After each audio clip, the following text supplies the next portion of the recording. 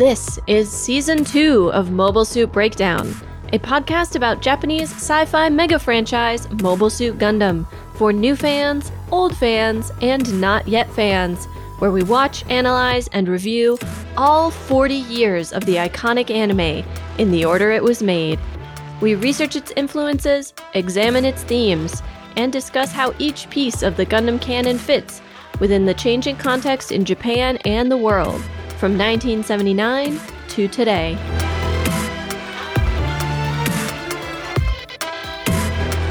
This is episode 2.19, A Fateful Encounter, and we are your hosts. I'm Tom, a lifelong Gundam fan, and hey, if you're going to live on a boat, you should probably teach your children survival swimming.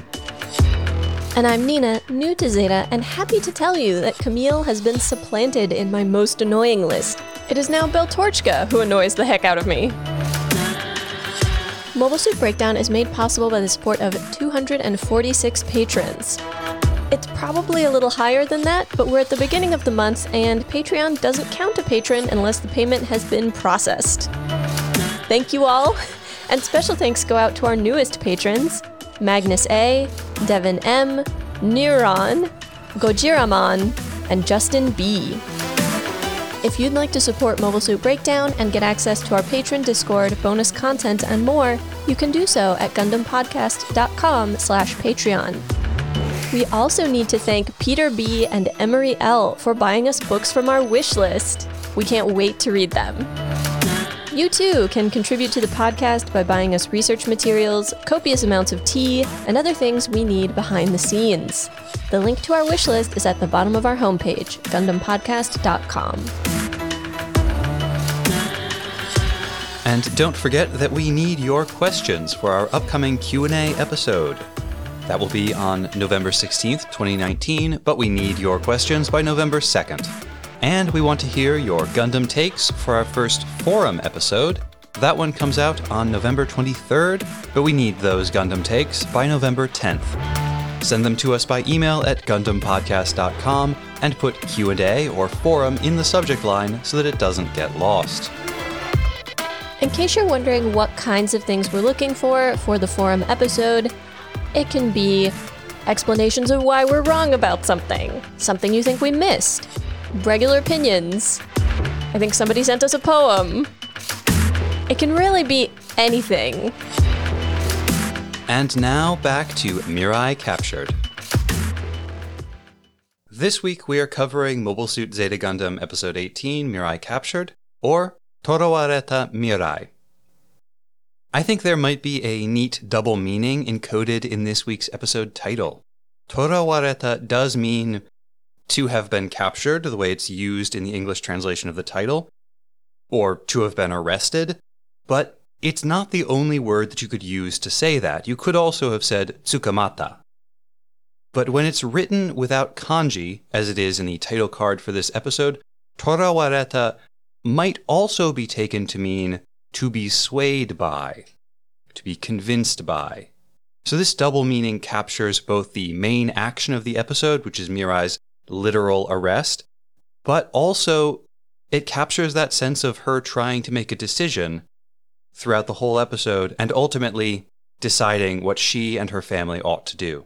Now, after the recap and our talkback, we have research this week about some Gundam names. Just one research piece this week because I am working on a very big, very long, very comprehensive piece on attachment theory, which will be ready for next week's episode. Look forward to it. But first, let's tune in to TNN for a reminder of what happened last week.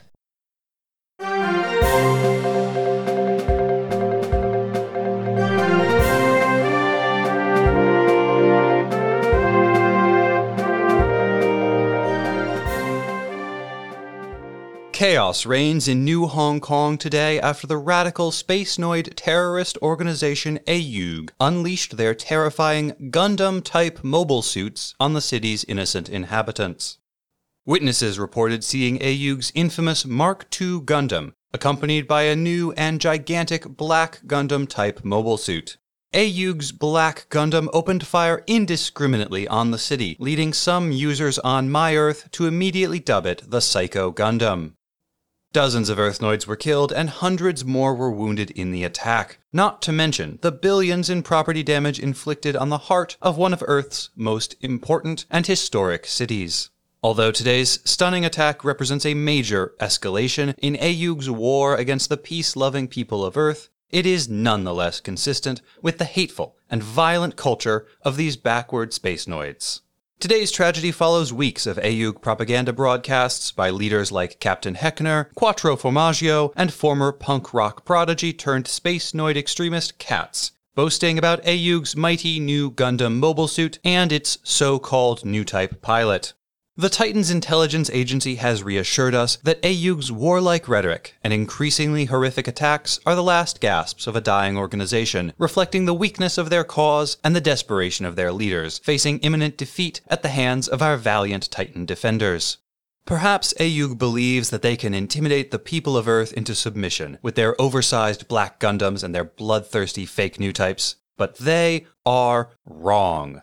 We will not be intimidated by these petty tyrants from space, no matter how many Gundams they send at us, no matter how many faux new types they concoct in their wicked space experiments. Even though Jaburo is a smoldering, irradiated wasteland, even though the oppressive specter of the Zabi clan still burns in their hearts, we shall go on to the end. We shall fight in their colonies. We shall fight on the moon. We shall fight them on the beaches. We shall fight them on the polo grounds. We shall fight them in our mansions. We shall fight them in our rooftop infinity pools. We shall fight them at our gala luncheons. We shall fight for the Earthnoid way of life. And we shall give the Titans whatever they need to defeat the Spacenoids once and for all.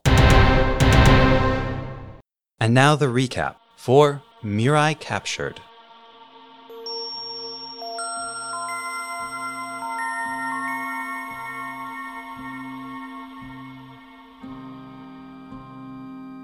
A small boat drops from the Sudori to the sea below. It's 4 taking off without leave. Namikar pleads and scolds, accusing 4 of being selfish, but 4 ignores her and heads toward the city. Concerned about the investment 4 represents, Namikar convinces Wooder to send 4 Hyzaks out looking.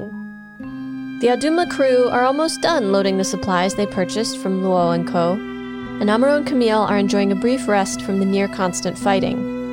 Amuro and Beltorchika visit Mirai at the ship where she and the children are staying while they wait for tickets to space. He proposes that instead of waiting for shuttle tickets, they come aboard the Audumla, where they may have more chances to get to space. But Mirai is undecided. She wants to see Bright, but the risk to the children is too high on a warship. An impatient Beltorchika tells Amuro they should be going, and Amuro urges Mirai to make her decision quickly. The Audumla leaves in the morning. Once they're away, Beltorchika lets her irritation show. She can't understand why Amuro is so eager to get Mirai to come on the Audumla when she's neither Ayug nor Karaba. Waiting in a car nearby, Camille sees 4 run down the sidewalk. She seems happy, and he can't help but smile at her. Meanwhile, she overhears Beltorchika and Amuro arguing, and recognizes both Amuro's name and the name of their ship. She also sees Amuro say goodbye to Mirai, and wonders how they know each other. As they walk down the street, Camille spots Beltorchika and Amuro. Beltorchika is surprised to see Camille there and angry that he feels the need to check up on them. After all, she is looking after Amuro. Camille bristles at Beltorchika's attitude, asking why Amuro doesn't tell her to be quiet, and reminding her that a lot of people worry when they don't know where Amuro is. And anyway, Hayato sent him to tell them to return to the ship. They agree to head back, but just after Camille jumps in his car, 4 comes up to the window, asking for a ride to the old city.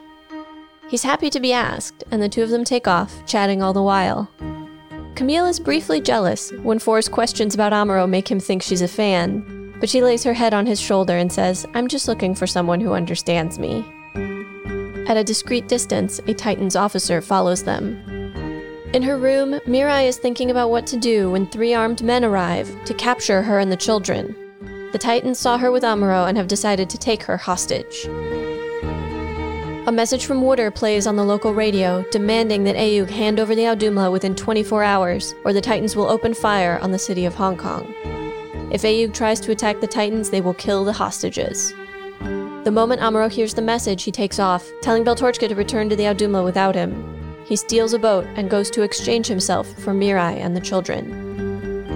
In the car, Four asks Camille if he's a member of Ayug. Only by chance, he says. And are you a pilot? She presses. You could say that. Abruptly, she tells him she'll get out where they are, but tells him that she hopes they'll see each other again. Stephanie, on the Audumla to oversee the completion of Luo and Ko's deal with Karaba, rushes over to Hayato. I don't know who these people are, but we can't give up a Garuda-class aircraft for them. 3 hostages are not more important than all of Hong Kong, and they're certainly not more important than Ayug's principles. She is in contact with Hong Kong's government and suggests to them and to Hayato that the Audumla flee instead. It's during the negotiations with the Titans that Beltorchka calls, distraught, to tell them what Amuro has done. On his arrival at the Titans' boat, it seems that Amuro has been successful. Mirai and the children are allowed to board the speedboat he brought. But before they can get far, the boat is suddenly stuck. A Hyzak, hiding under the surface of the water, has grabbed hold of the hull. Meanwhile, a new message broadcasts on the radio. The Titans reject the proposed compromise. If the Audumla flees, they will kill the hostages. Camille finally arrives back at the Audumla to the relief of Hayato and Stephanie. Hayato has come up with a plan, but Camille's strategy will need to be flawless if he's to save the hostages and Hong Kong. They will pretend to surrender, giving Camille a chance to take the Titans by surprise. A white flag is raised over the Audumla, and Camille takes the Mark II and slips into the bay, carefully approaching the Titans' boat. On the way, he spots 3 Hyzaks lying in wait, but while sneaking up on them, he knocks into a rocky outcropping on the ocean floor, and they notice him immediately. All 4 mobile suits launch themselves out of the water, and the sudden waves knock Hathaway out of the boat and into the ocean. Amuro takes advantage of the confusion to escape, diving off the deck of the Titan's boat. Immediately, the Titan starts shooting at him, and Camille buzzes by again to give Amuro some cover. After reaching Mirai and having her cut the bindings at his wrists, Amuro dives back in to rescue Hathaway, all while Camille keeps fighting the Hyzaks 3-1. Amuro, Mirai, and the children make good their escape, and Camille lands a direct hit on one of the Hyzaks. The Titan's boat makes a sharp turn and speeds away. Water rushes down to the bridge to see Namikar at the controls. "What are you doing?" he demands, but she seems calm. Once we lost the hostages, the mission had failed. Deep in her own thoughts, Four seems oblivious to the people running around her or the explosions in the bay. "I came on this mission to fight as a pilot. Murasame Lab has something important to me. If I'm going to get it back, I can't let water get in my way." She tries to hotwire a boat, but is suddenly overcome by crippling headaches. And Namikar has the only treatment. She finally lies down on a park bench, unable to push through the pain any longer. Camille defeats the last of the Hyzaks, and the Audumla crew are all reunited. Beltorchka is furious with Mirai, blaming her for Amuro's risk-taking, and clutches Amuro close while crying into his shoulder. Stephanie thanks Camille for saving Hong Kong, and Camille and Amuro shake hands as the sun sets behind them.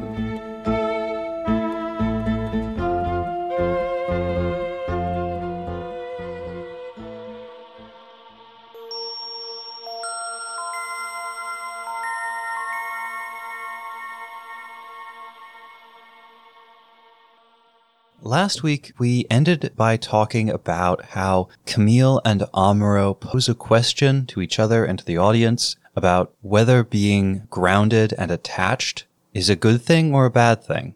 They talk about it in terms of gravity and souls and flying free and earth and space, but we think it's really about attachment and connection to the world around you and to other people.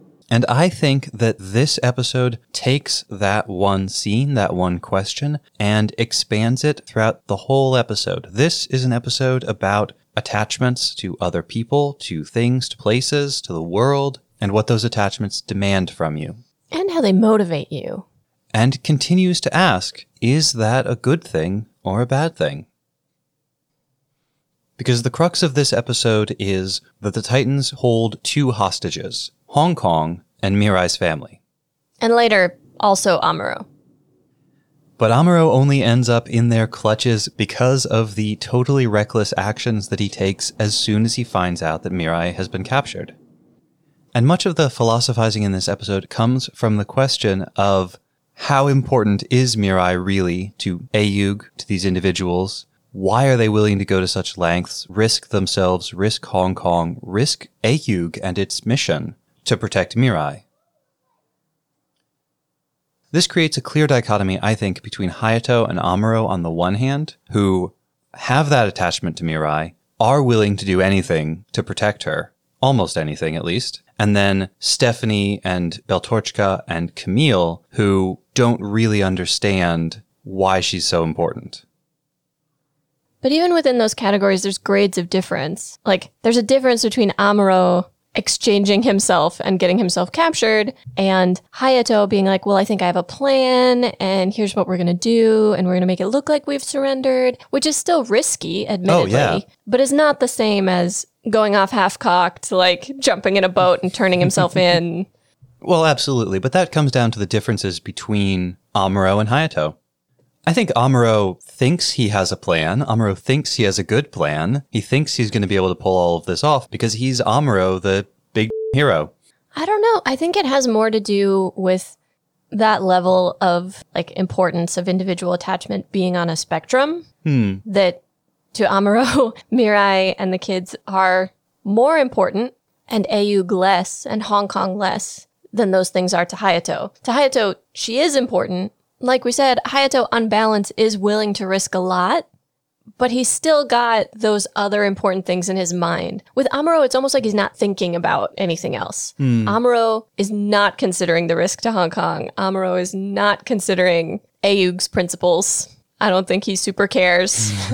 Yeah, though maybe this just comes down to that difference between Hayato, who has taken on a position of command, and Amuro, who is still, at heart, an individual pilot. Amuro has one resource, it's himself. He risks it. Hayato has the whole Aodumla, the whole Ayug Karaba in Hong Kong apparatus, and the Luo and Company ally, and that's what he risks. He still risks it all. He just has a different set of resources. He has different chips to put onto the table.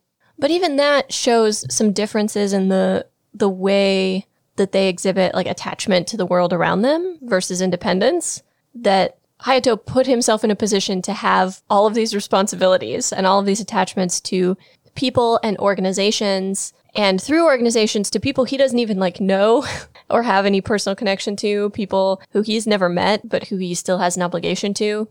Whereas Amuro has these deep personal connections, but it's very personal. It's very much about him. It's not about any broader idea, ideal, goal.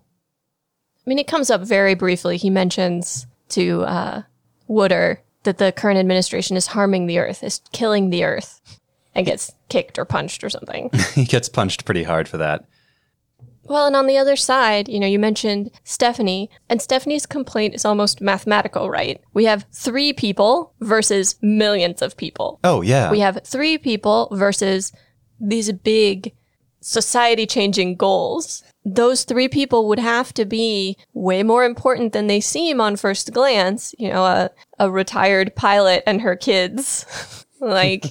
Yeah. To be worth the risk to an entire large city and to Ayug as a whole. So when Stephanie Luo describes Hong Kong, when she's making this comparison, the word she uses for Hong Kong is Kokutai Toshi, which means global city. And it doesn't just mean like big city or populous city. It means like city that is essential for the world. Mm-hmm. This is a term that gets used for Hong Kong, but it also gets used for London, New York, Beijing, like cities that are the cornerstones of the international world.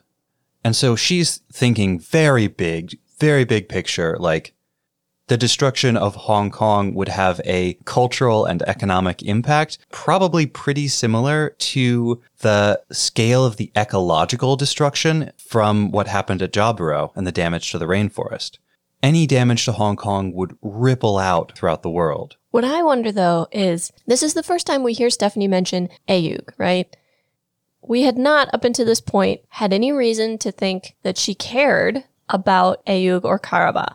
The impression we get early on actually is of like a very mercenary mercantile interest that is about making money and taking advantage of, whatever disordered situation is happening and the sort of confusion and conflict to make more money. Mm-hmm. We know they are selling goods to Karaba, but we've never had any indication that this is ideological. Mm-hmm. So when she brings up Ayu's goals, is she trying to manipulate Hayato into making the decision that she wants? Or does she actually care about Ayu's goals? It's a good question. It did not seem manipulative to me.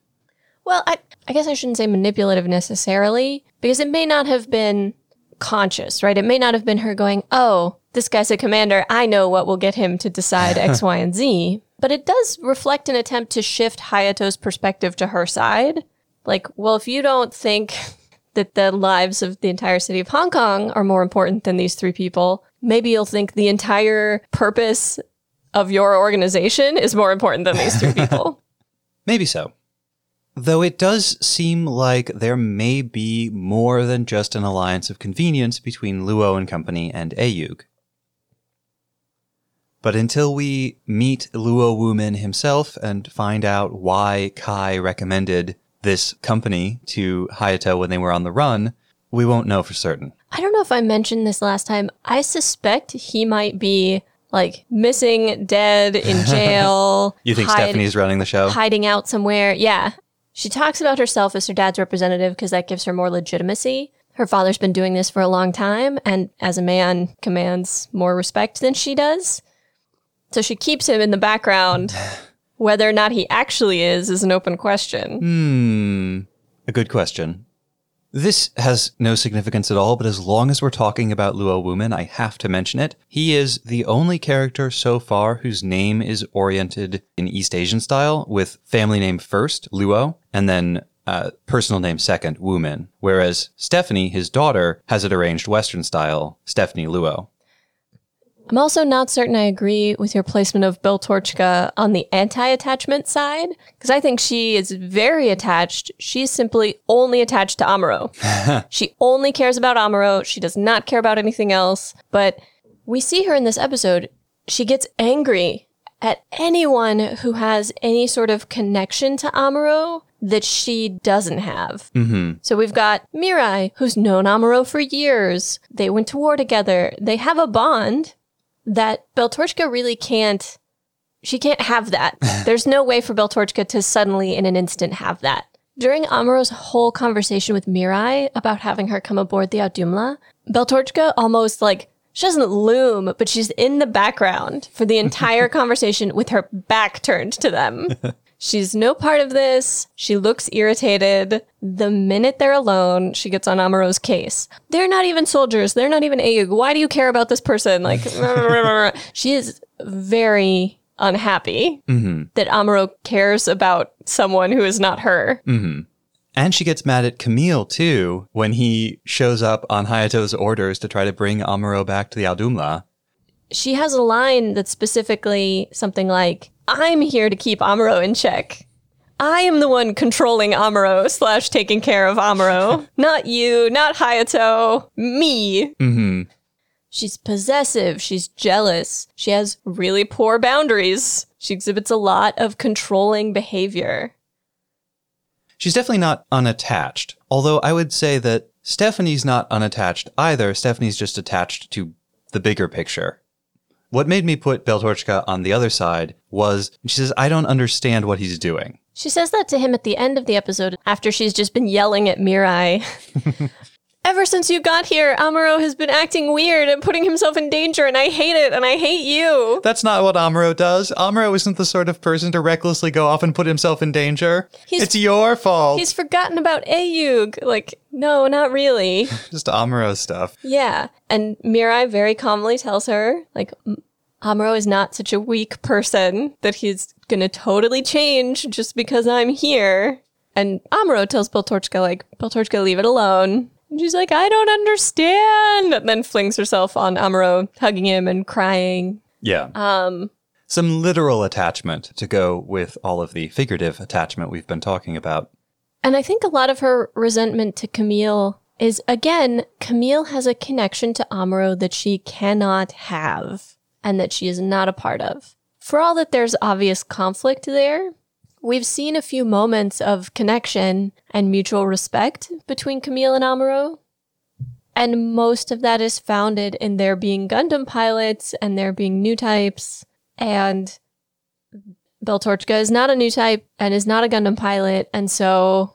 I think she might be a new type. Well, she has that moment with Amuro, doesn't she? Yeah. Early on. But we did not see her react to Four's presence and Four's like malice in the same way that Amuro, Camille, and Mirai did. Mm-hmm. And she was there with Mirai, but she didn't feel it. Right. So clearly very different experiences. Regardless of whether or not Beltorchka has the potential to become a new type or to be a new type or is a new type, there is something between Amuro and Camille that she can never be part of. And I think a lot of that comes down to Camille following in Amuro's footsteps, but being a very different person. And that creates a unique dynamic between the two of them. One which I think, interestingly, Amuro seems entirely unthreatened by, but I think Camille does sometimes feel threatened by it, and that's why he occasionally makes sort of snide comments about Amuro behind Amuro's back, or... There are some of those snide comments in this episode, and they're why I was putting Camille on the no attachments side of things, at least in this episode, because after his little sniping match with Beltorchka, when Camille is driving away and Four gets in the car with him, he has some harsh words for Amuro and Beltorchka and their relationship to each other that make him sound sort of resentful of the relationship, period. The fact that they have clung on to each other in the way that they have. I just think it's interesting because so many of people's reactions to Amuro seem to not be about Amuro, but about the people near him.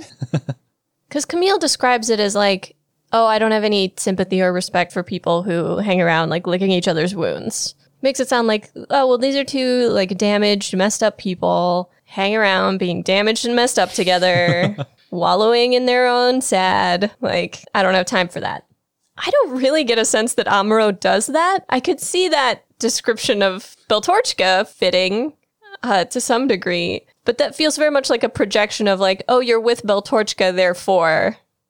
In the same way that Beltorchka is like, Amuro is taking all these risks and it's because you're here, rather than like seeing Amuro for who he is. But Amuro, just a couple of episodes back, when he first started dating, is dating even the right word? Who knows what they're doing? We don't have any clue. Well, when Amuro and Beltorchka started whatever it is between them, Amuro did seem a lot more like he was a damaged person who needed somebody to lick his wounds for him.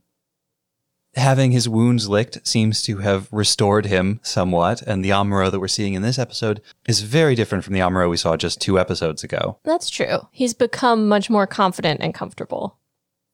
And if you remember, he actually seemed pretty threatened by Camille back then. Yeah, but he's also clearly gotten over it. That he can look at Camille and say, I'm not going to take any credit for how this kid turned out. He is nothing like me. And but that's great. But he's going to be better than me. And that he can say that sort of comfortably and proudly and happily and not in a like, why didn't they give me the Gundam grumping kind of way. Well, he's gone from having no meaning and no purpose to having something to do.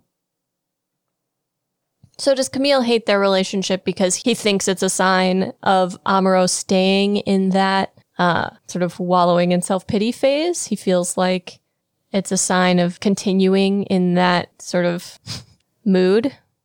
Or Camille is jealous of Amuro. Camille wants his own relationship.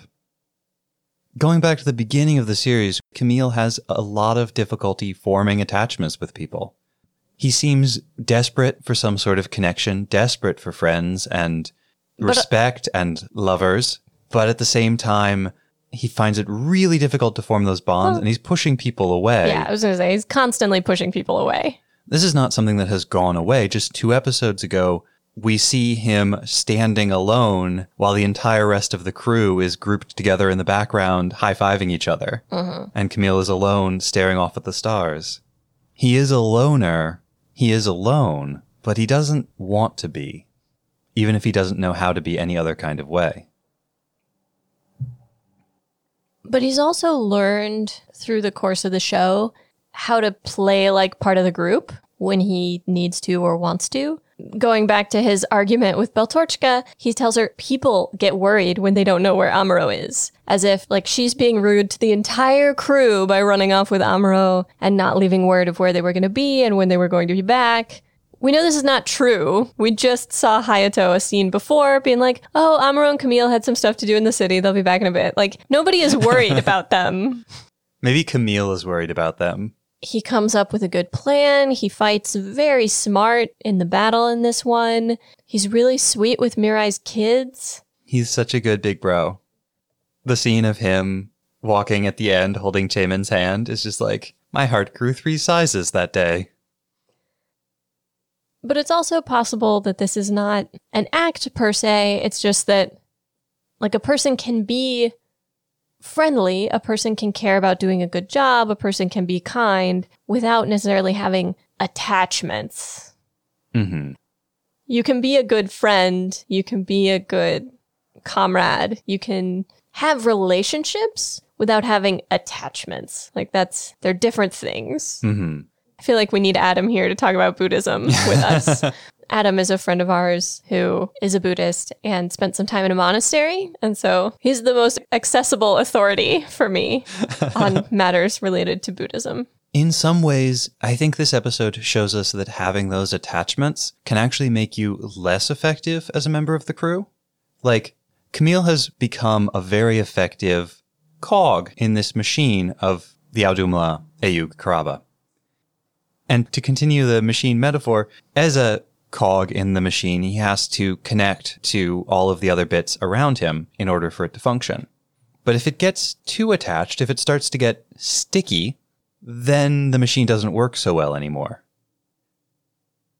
And it's that stickiness in this episode that causes Amuro to run off recklessly after Mirai, instead of putting together a plan, instead of going back to the Audhumla and joining Camille so they can use a 2-pronged attack strategy or something like that. Amuro's very heroic in this episode. It's pretty cool when the Titan's boat is being rocked and Amuro is able to kick one of his guards and jump into the water with his hands still tied and escape that way. That's all very impressive and cool, but Amuro doesn't help the situation at all. Nope. I mean, he saves Hathaway from drowning. A peril that Hathaway was in because Amuro showed up and Mirai and the kids tried to leave by boat. Who knows what would have happened if Amuro hadn't been there, but there's no indication that Amuro helped in any way. That's true. And Amuro and Camille's handshake at the end feels very much like a thank you from Amuro to Camille. Yeah. He's expressing gratitude. And we get that very heroic shot of Camille with the sunset behind him, and the camera is looking up at him. It's his hero shot. Yeah, everything about Camille in this episode is heroic and impressive. I have one bone to pick with that. He made one very sexist comment, and I wanted to throttle him. Which one? Oh, you think there's more than one? I was thinking of the one where he's arguing with Beltorchka, and he looks over at Amuro and says something like, "Why don't you tell her to shut up?" It's very like, "Why can't you control your woman?" And I got very angry. And I don't like Beltorchka. Yeah. But that was so out of line. Yeah. That really felt like the Times sneaking into the show. Like, yep, this was made in the 80s. Were you thinking of his interaction with Stephanie when you were like, which one? I was. The interaction with Stephanie feels more bizarre than necessarily like hostile and misogynist. I feel like we're getting a parallel to some degree to Amuro and Matilda, because we've got like a young man interacting with an older woman who is powerful and strong and holds a position of respect and responsibility. And he, in his mind, is comparing her to like women his own age he knows. And that there's something distinct and different about like a mature woman versus a young woman or girl his own age. And that this brings out something in him, like a feeling of kindness, a feeling of... Because in the context of the conversation, it's she first makes sure that he's going to be careful. And second, she's really worried about Hong Kong. And she wants to know he's going to do everything he can to protect Hong Kong. I like that. I like Stephanie, like Matilda, being a kind of good influence, good role model for Amuro and Camille at this particular vulnerable moment in their lives, where she's unattainable in a way because of the difference, but her strength and her kindness and her confidence offers both of them something that they desperately needed to see in that moment. Confidence both in themselves and in the young man. One of the most important things that Matilda gives Amuro in that first interaction is at a time when he's been beaten down, broken down, exhausted, worn out by the fighting, Matilda shows up and says, "You're very impressive. You might be an Esper. You're really cool. Like, keep fighting, kid." Like, she has confidence in him, and that gives him confidence. And here, with Stephanie and Camille, he's going out on this difficult, dangerous mission, and she says, "I really think you can do it. I hope you've got a plan, kid, but I think you can pull it off." And then we have the contrast between Camille and 4. Because we see the beginnings of some connection there. And it feels very much like a first date. And, they're driving and talking about each other's names and how, Camille says to 4, "Oh, 4 Murasame is a difficult name." And she's like, "I can't help it." And she can tell that he doesn't like his name, but she likes it. He tells her his name. She says, "Oh, that sounds very kind." And he just turns and looks at her silently. She's like, "Oh, I can tell you don't like it." But she likes it. And you can tell that makes a difference to him. Yeah. They both like flying and everything to do with flying and gliders. He's like, "Oh, so you like gliders?" And she's like, "Yeah, I like everything to do with flying." "Oh, me too." Because this is part of a mission for her, she does try to establish, if he's with Amuro and if that was really Amuro. And he thinks maybe she's a fangirl and starts to get jealous. And she leans on his shoulder. "I'm just looking for someone who understands me." And in a way, she means, I'm looking for the person whose presence I felt in that fight. I'm looking for the pilot of the Mark II. But it also sounds like a line. As she puts her head on his shoulder. Although, I read an article just yesterday about on dating profiles or in chat with someone who you might date, them going on and on about how misunderstood they are is a huge red flag. Oh, yeah. Less so, I think, with a teenager or a young person. But if you get to be 30 and still have a thing about being misunderstood, probably the problem is you. What teenager really feels understood? None of them. That's my point. They all feel misunderstood. So a teenager being like, "No one understands me. I just want someone who understands me," is okay. It's less of a red flag. Pink flag. Yellow flag. I don't know. Do you feel like 4 presents any other red flags? I don't know about red flags, but we certainly learn some other interesting things about her. For instance, she doesn't care about the Federation. She doesn't care about the Titans. She's here because the lab has something very important to her, and because she is dependent on Namikar for the medicine to deal with her headaches, her apparently crippling headaches. And something to do with her memory. The first line of the episode is Namikar yelling at her, "Come back! If you run away, you'll never get your memory back." Right. So somehow her memory is tied up in this. We don't know if whatever sort of experiments were done on her caused the headaches or if the headaches are unrelated, but she is dependent on them for treatment for the headaches. We also see when she has the headache and she's in the park splashing water in her face and laying on a bench and stuff, there are huge explosions going on in the ocean, right near her, and she does not seem to notice or react to them in any way. See, I think the headaches are related not to the explosions, but to the fight. All the violence, but in particular, Camille out there fighting, exuding fightingness from his new type of brain. I think that's what's causing her to have the headache in that moment. Maybe it's just a lot of new type activity. Maybe it's specifically the fighting kind. But I can't overlook the significance of her standing there as the explosions go off behind her, racked with pain, and saying, "After a calm period, this always happens." She's talking about the fight. She's talking about her headaches, but in a meta sense, she's talking about the violence. After a calm period, there's always the fight. And Namikar proved to be a bit of a dark horse, huh? They make a huge thing in this episode of her being seasick. She's sitting in it's like a large speedboat or a yacht of some kind. And it's even voice acted that she's like trying so hard not to throw up. They bring her a bag. Yeah, a dude brings her a bag. She's sitting there with her kerchief to her face, like. But then when the mission goes sour, Wooder comes downstairs to the control room, and she is there, like, piloting the boat away. Well, she turns so swiftly, she knocks one of their own guys into the water. And he's like, what are you doing? And she's like, well, this has clearly not worked out, so I'm getting us out of here. And he's like, oh, not seasick anymore, huh? Was she faking the whole time? Maybe. Yeah, There's clearly something going on with her. I'm starting to think that whole vibe I got from her last episode, that she was this sort of like weak, fluttery person, might have been an act. Might have been a smokescreen the whole time.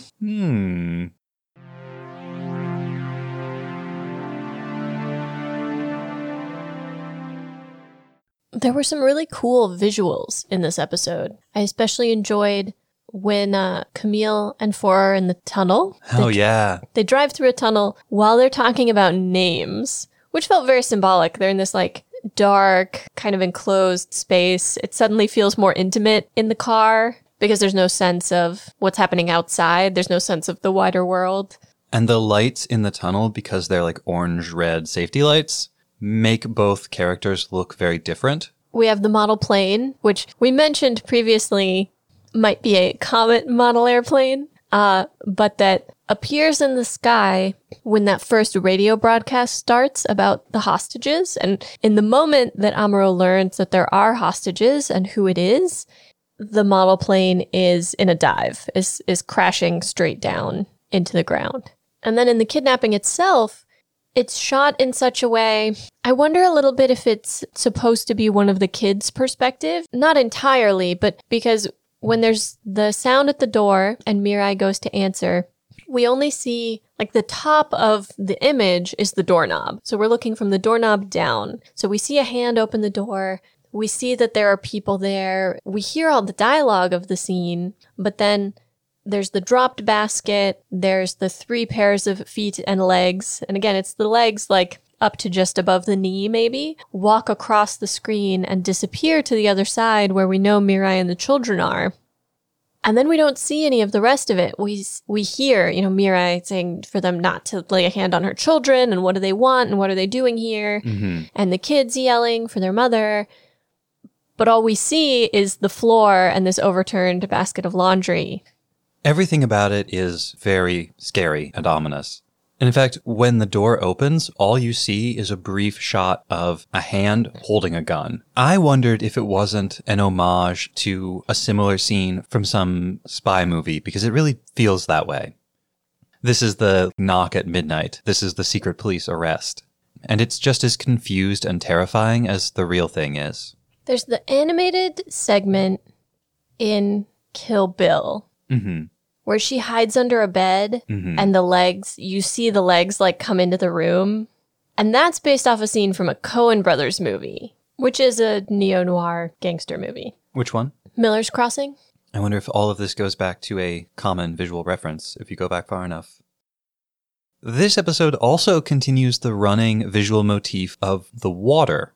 Not just the water of the harbor where the battle takes place, but pointedly during the battle, even though she's not part of it, Four in the park, splashing water on her face and drinking from the drinking fountain. And this is a visual motif that has been pretty consistent ever since Camille and company came down to Earth. In the Jobro episode, there was the river. At Kennedy, they were on the coast. At Hickory, they were in the fog and on the coast. At San Francisco, they were in the bay. In the first episode of Hong Kong... They don't fight in the water much in the first episode. Most of the fight's in the city. Although we do see the Psycho Gundam arrive at the Sudori, get hooked on, and then drag the Sudori down until the Psycho Gundam is skimming the water. But I think this continues the same visual symbolism that we talked about a few episodes ago, with the water as being either a metaphor for the conflict, for fightiness, or for a kind of spiritual pollution that is generated by the conflict and then attaches to the people who participate in it. Or possibly, in an even broader sense, representing what it does in a lot of dream analysis, the subconscious, broadly. Which, makes it especially relevant that most of Camille's combat in this episode takes place underwater. In a way, Camille's combat in this episode reminds me of when Amuro was fighting in the fog over Hickory, and he was able to move in and out of the fog and use it to his advantage. Here, Camille is fighting these aquatic mobile suits, but he's able to move in and out of the water and fight them more or less on his own terms. And for the first time, we see Camille fighting alone and taking out the entire enemy force. And this in spite of a couple of mistakes. We know he's trying to be very sneaky, and then he accidentally knocks into the hard ground underneath him and starts a small landslide. Underwater slide? I don't know what you call it if it happens under the sea, but... You call it a mistake. Despite blowing his cover, he still manages to take on 3 Hyzacs by himself. And is able to protect Amuro. When Amuro is in the middle of escaping and he's being shot at, Camille sees him, sees that he's in danger, and then flies close enough to rock the boat and prevent the Titans from shooting Amuro. Doing saving people in battle stuff, that sounds like Amuro. Although we don't see Camille show much concern for Mirai and family. And that actually brings me to a question that I wanted to ask you, Nina. It's not going to surprise you for me to say that parenthood and the relationships between parents and children has been one of Gundam's driving themes since the first episode of First Gundam. And we've seen, especially in Zeta Gundam, this theme of motherhood coming back again, with Camille's mother, with Fa's mother, with Frabo, and now with Mirai.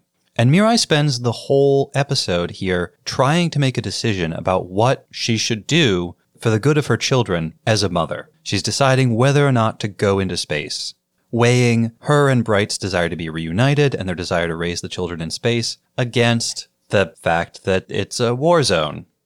And she ultimately decides not to go.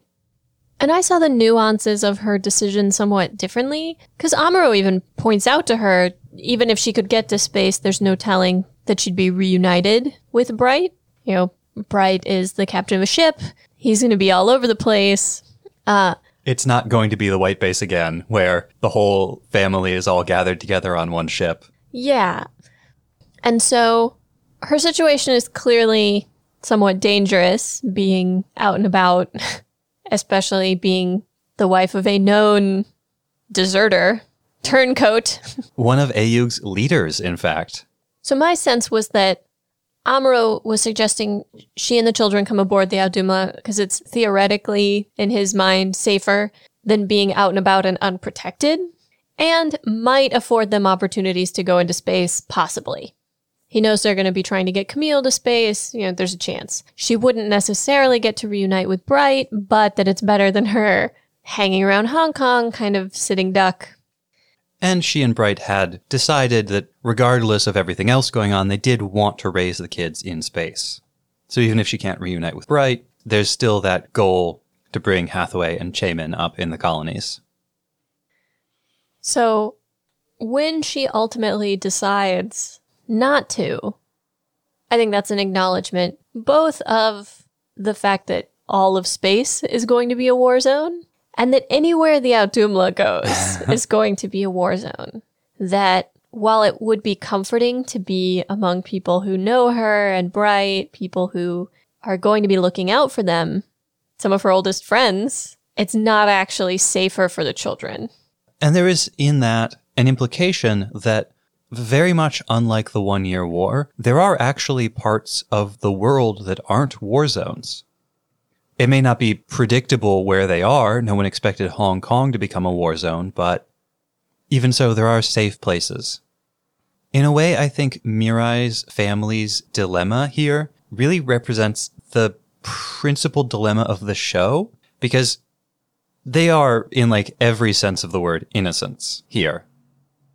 After being captured, they're in danger in an abstract kind of way, they might be executed.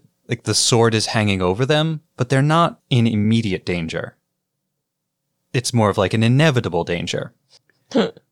They are, however, in the most danger they're going to be in once Camille shows up and once the rescue operation starts. It's the effort to fight the Titans that puts innocents like Mirai in the most danger in an immediate sense, even if the ultimate goal is to free them from that inevitable, somewhat distant danger. And this is the same position that Hong Kong is in. Hong Kong is a neutral, innocent city. It's in danger because Ayug came here. And because Luo & Co. is known as a company that would be willing to deal with Ayug. Sure. I'm just hesitant to put all the blame on the Aldumla for showing up. Well, the real blame is for the Titans, right? Yeah. The Aldumla could have shown up and the Titans could have not decided to send the Psycho Gundam into the city center. They could have not threatened to start indiscriminately bombing the city. Like, the Titans need to be fought. They have to be stopped. But the process of fighting them puts huge numbers of innocents at risk.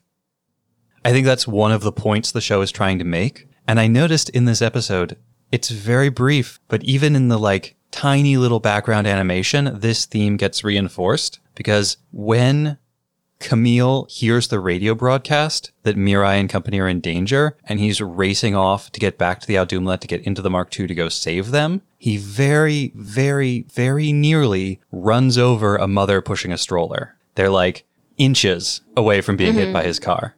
Ooh. You have to fight the Titans, but a lot of innocent people are going to get hurt.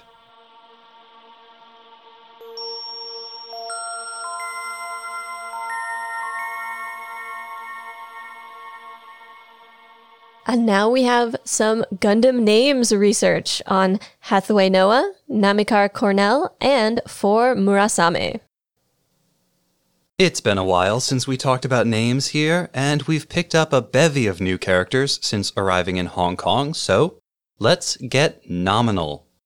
First up is the unsung star of this episode. Hathaway, hey, how long does a 7-year-old need to be drowning to get brain damage? Noah.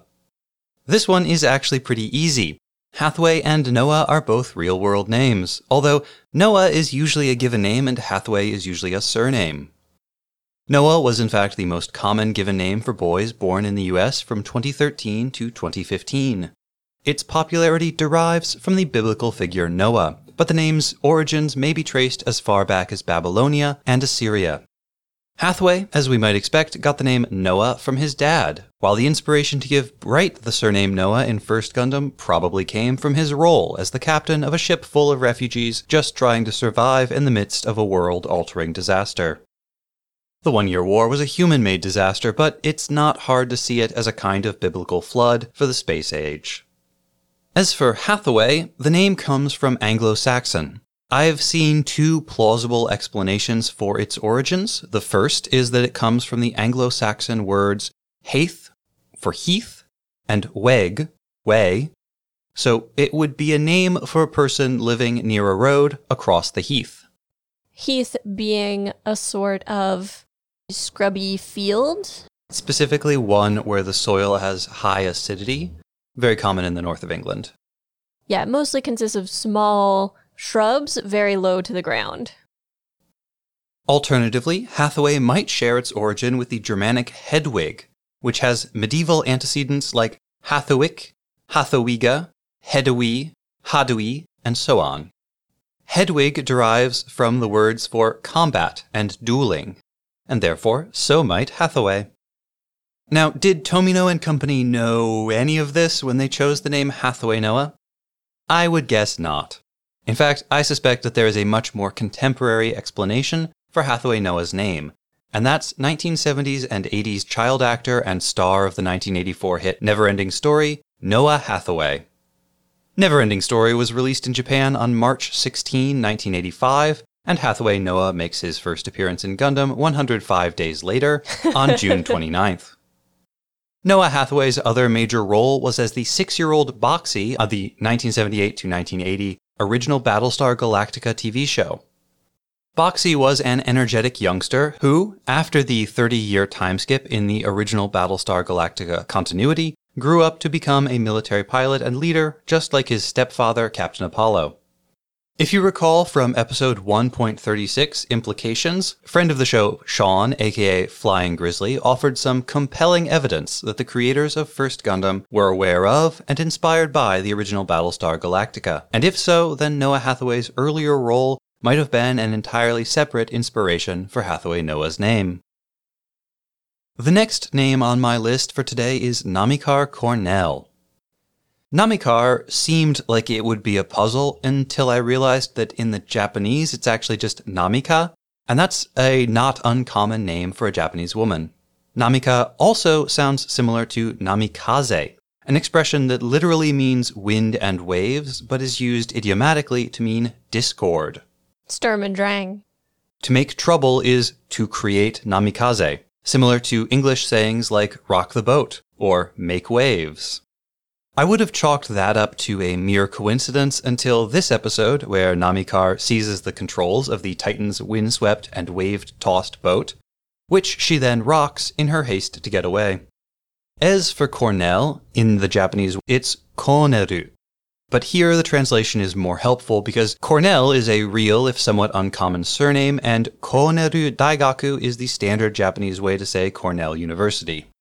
The university takes its name from carpenter, mechanic, traveling plow salesman, inventor, and eventually staggeringly wealthy telegraph magnate, politician, and founder of the university that bears his name, Ezra Cornell. As for why Cornell? For that, I'm afraid I can only speculate. There were plenty of internationally famous figures that studied at or were employed by the institution, and Cornell is a major research university that has, over the years, produced important research in relevant fields like high-energy physics, memory, child psychology, and development. I assume that they needed a sciencey last name for Dr. Discord here, and Cornell just felt right. It also carries that imprimatur of, like, the Ivy League. It sounds very highfalutin. It sounds prestigious. I love learning about all these university founders who had very mundane jobs, but then somehow became incredibly wealthy. Like, I want to say one of the women's universities was founded by a brewer who just happened to become exceptionally successful and cared about women's education. So the story for Ezra Cornell is that he was this traveling plow salesman, a job he had taken on because after he got married, simply being a carpenter and mechanic wasn't enough to pay for his family. And these were the early days of the telegraph, and an associate of Samuel Morse, who owned some share of the rights to the initial telegraph designs, wanted to bury the telegraph wires. So he found the local expert on plows, which was Ezra Cornell, who invented a plow to dig the trenches to bury the telegraph lines. That's pretty cool. It turned out that burying the telegraph lines didn't actually work, but he stayed involved in the project. And then decided education was important, and he wanted to fund a university. Well, Cornell was a land-grant college. Basically, the U.S. government decided education is important. We have a lot of land. Let's give huge tracts of land to these wannabe colleges to fund the creation of the colleges. Most colleges immediately sold all the land and used the money to become a college. Cornell, with Ezra Cornell running the show, didn't do that because he already had a lot of money and a lot of business sense, and so he managed the land until he could sell it at a time when it was actually worth a ton of money, which is why Cornell is one of the richest universities in the world. Oh, wow. I had no idea. Finally, let's tackle 4 Murasame. Camille calls this one a difficult name, and for my purposes in examining these names, I have to agree with him. So I'm going to split the name in half, and I'm only going to focus on Murasame today. And I'm sure the 4 part will come up again sometime soon. Within the world of the story, 4's surname Murasame comes from the supposedly brilliant Dr. Murasame, head of the Murasame New Type Lab in Japan, where 4 was trained and the Psycho Gundam was developed. But part of the reason Camille calls the name difficult probably lies in the fact that Murasame is not a common name in Japan. At least not for real people in real life. Murasame means literally village rain, but it is usually translated either as autumn rain or passing showers. It's a poetic term used to describe the kind of rainstorms common in autumn that fall intermittently hard and gentle. That's already a pretty good name for 4, since, as we saw in this episode, her life is already dictated by the alternating rhythm of calm periods before agonizing headaches. Murasame has been used as a name for a succession of destroyers in the Japanese Navy, originally in 1903 and then again in 1937, 1959, and 1996. It's also used in the pen names of some artists, and frequently as a character name in popular media. It appears frequently in video games, including the Final Fantasy series, where it's used as the name for a magical sword, usually associated in some way with water or rain. Most of these examples, though, post-date Zeta Gundam, and some of them are probably references to Zeta Gundam. There are 2 key literary antecedents that might have inspired 4's name. And I personally think that in the real-world creation of Zeta, 4 was probably named Murasame first, and the lab took its name from her, rather than the other way around. The first of these is also the source for all of those magical water swords, and this is the 106-volume Japanese samurai epic Nanso Satomi Hakenden, originally published over a 30-year period from 1814 to 1842. This story is the tale of 8 samurai, all descended from a dog, and their adventures in Warring States-era Japan. And it features a magical sword capable of summoning rainstorms called Murasame. You kind of buried the lead on that one. Descended from a dog? Yes. Here's the problem. The original Nanso Satomi Hakenden has never been translated into English. 1 or 2 chapters here and there have, and there is an amateur translator online who is slowly working their way through the whole thing, but I'm mostly having to rely on secondhand information for this. My understanding is that they're human and the descent is more like a spiritual kind of thing, but like I said, this is all secondhand information. But it's hard to overstate this novel's popularity. It was adapted for TV in the 1930s, 50s, 70s, 80s, 90s, 2000s, and 2010s, including the 2013 Hakenden 8 Dogs of the East anime.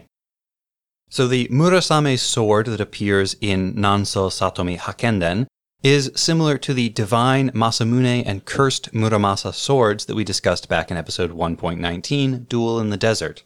But it was invented for this adventure novel rather than deriving from a Buddhist parable.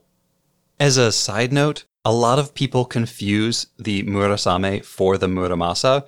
They are not the same sword. That is just a common mistake you see.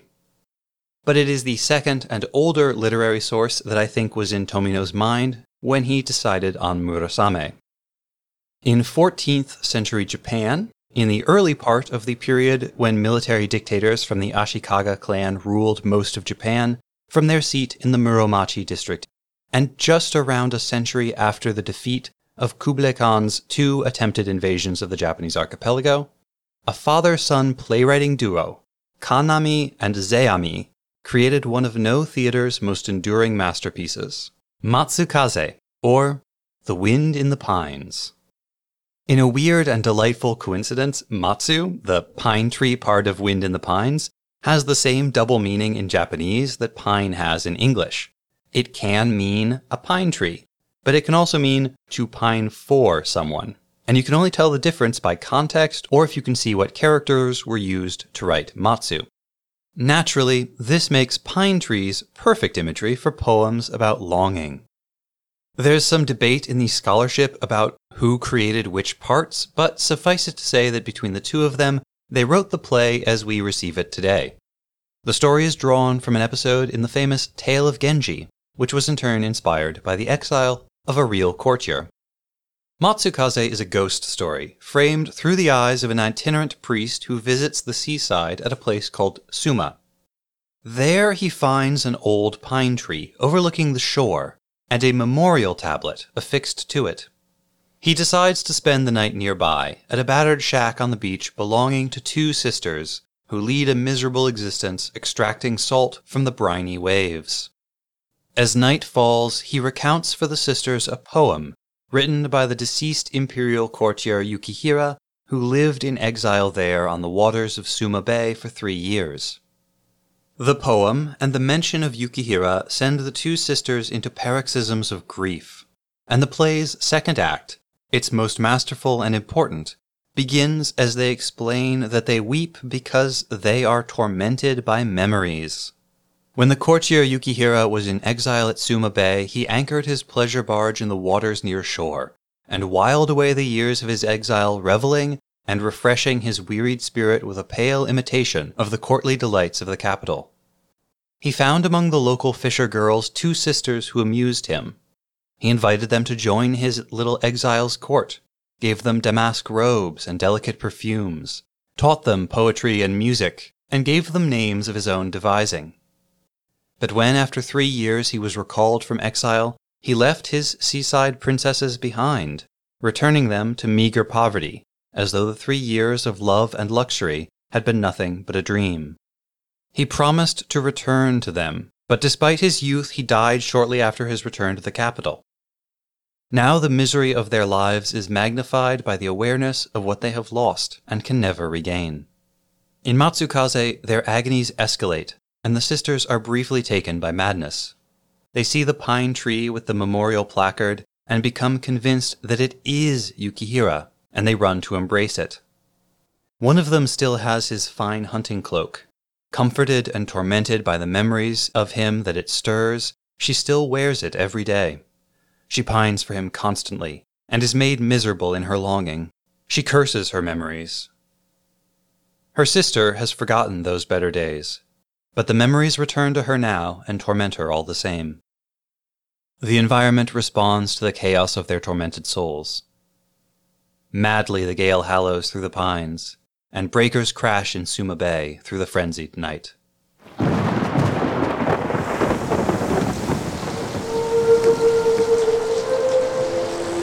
Matsuを鳴らす風は狂ったように吹き荒れ、島の裏の高波が激しい夜、猛暑ゆえに成仏できない身が僧の夢に姿を見せた。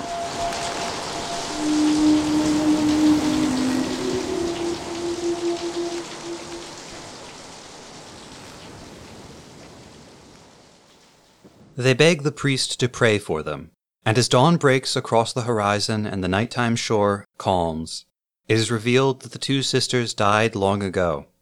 The memorial on the pine tree is for them, but their unhappy spirits have lingered on. This latter half of the play is really all about memories, living within them, being trapped by them, and the mixed blessing of forgetting. Even in death, the two sisters use the poetic names bestowed by Yukihira. The first, more prominent in the text, who still wears Yukihira's old hunting cloak and mistakes a pine tree for her lost love, is the wind in the pines, Matsukaze. Her sister, the one who has forgotten all of the joy and all of the pain, is autumn rain, Murasame.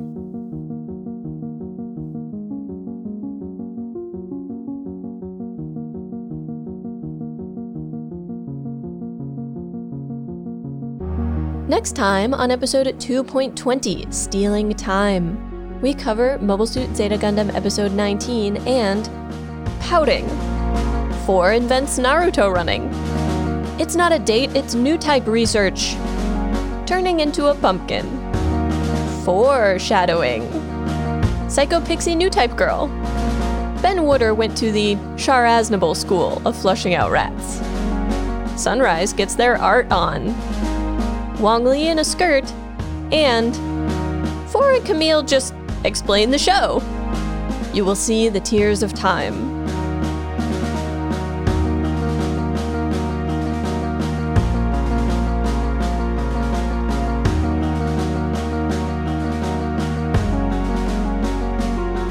Remember to do all of the podcast things. Subscribe and review Mobile Suit Breakdown wherever you get your podcasts. Then pledge your undying devotion to Mobile Suit Breakdown on Patreon, where you can find great bonus content, get access to the MSB Discord, get exclusive MSB merchandise, and, support the podcast. You can also follow @Gundam Podcast on Twitter and Instagram, and like us at facebook.com/Gundam Podcast for all kinds of extra content. And you should always check out our website, GundamPodcast.com, for all of our episodes, show notes, watch list, wish list, some other lists, and more. Plus, you can always email your questions, comments, and complaints to GundamPodcast@gmail.com. Or just shout your wrong Gundam opinions to us in person by coming to scenic New York City and yelling, This show should be about romance. Mobile suits are boring and kissing is awesome. on any busy street corner. We'll totally hear you. The intro song is Wasp by Misha Dioxin, and the closing music is Long Way Home by Spinning Ratio. You can find links and more in the show notes. And thank you for listening.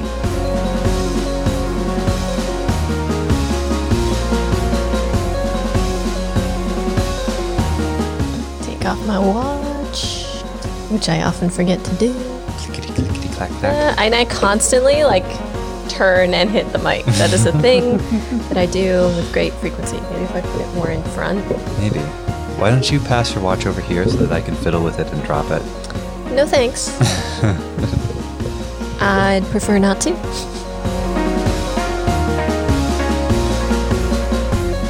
When I turn to look at you. Do not behold. Do not behold me.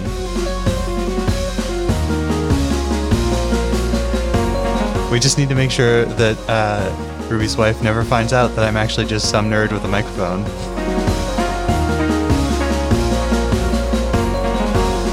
I think Beltorchka needs therapy. A lot of it.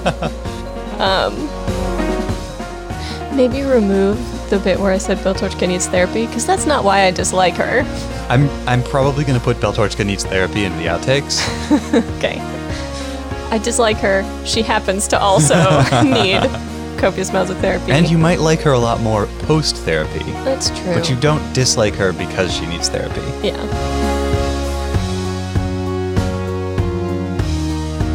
In the original Battlestar Galactica, Battlestar Galactica is a hard thing to say.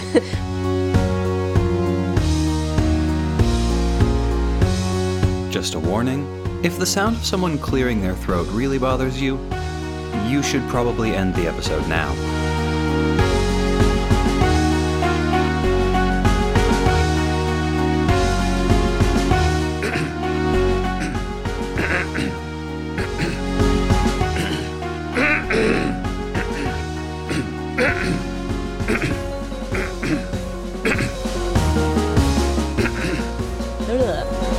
All right. Yay! Good stuff. Great stuff. Stopping recording now.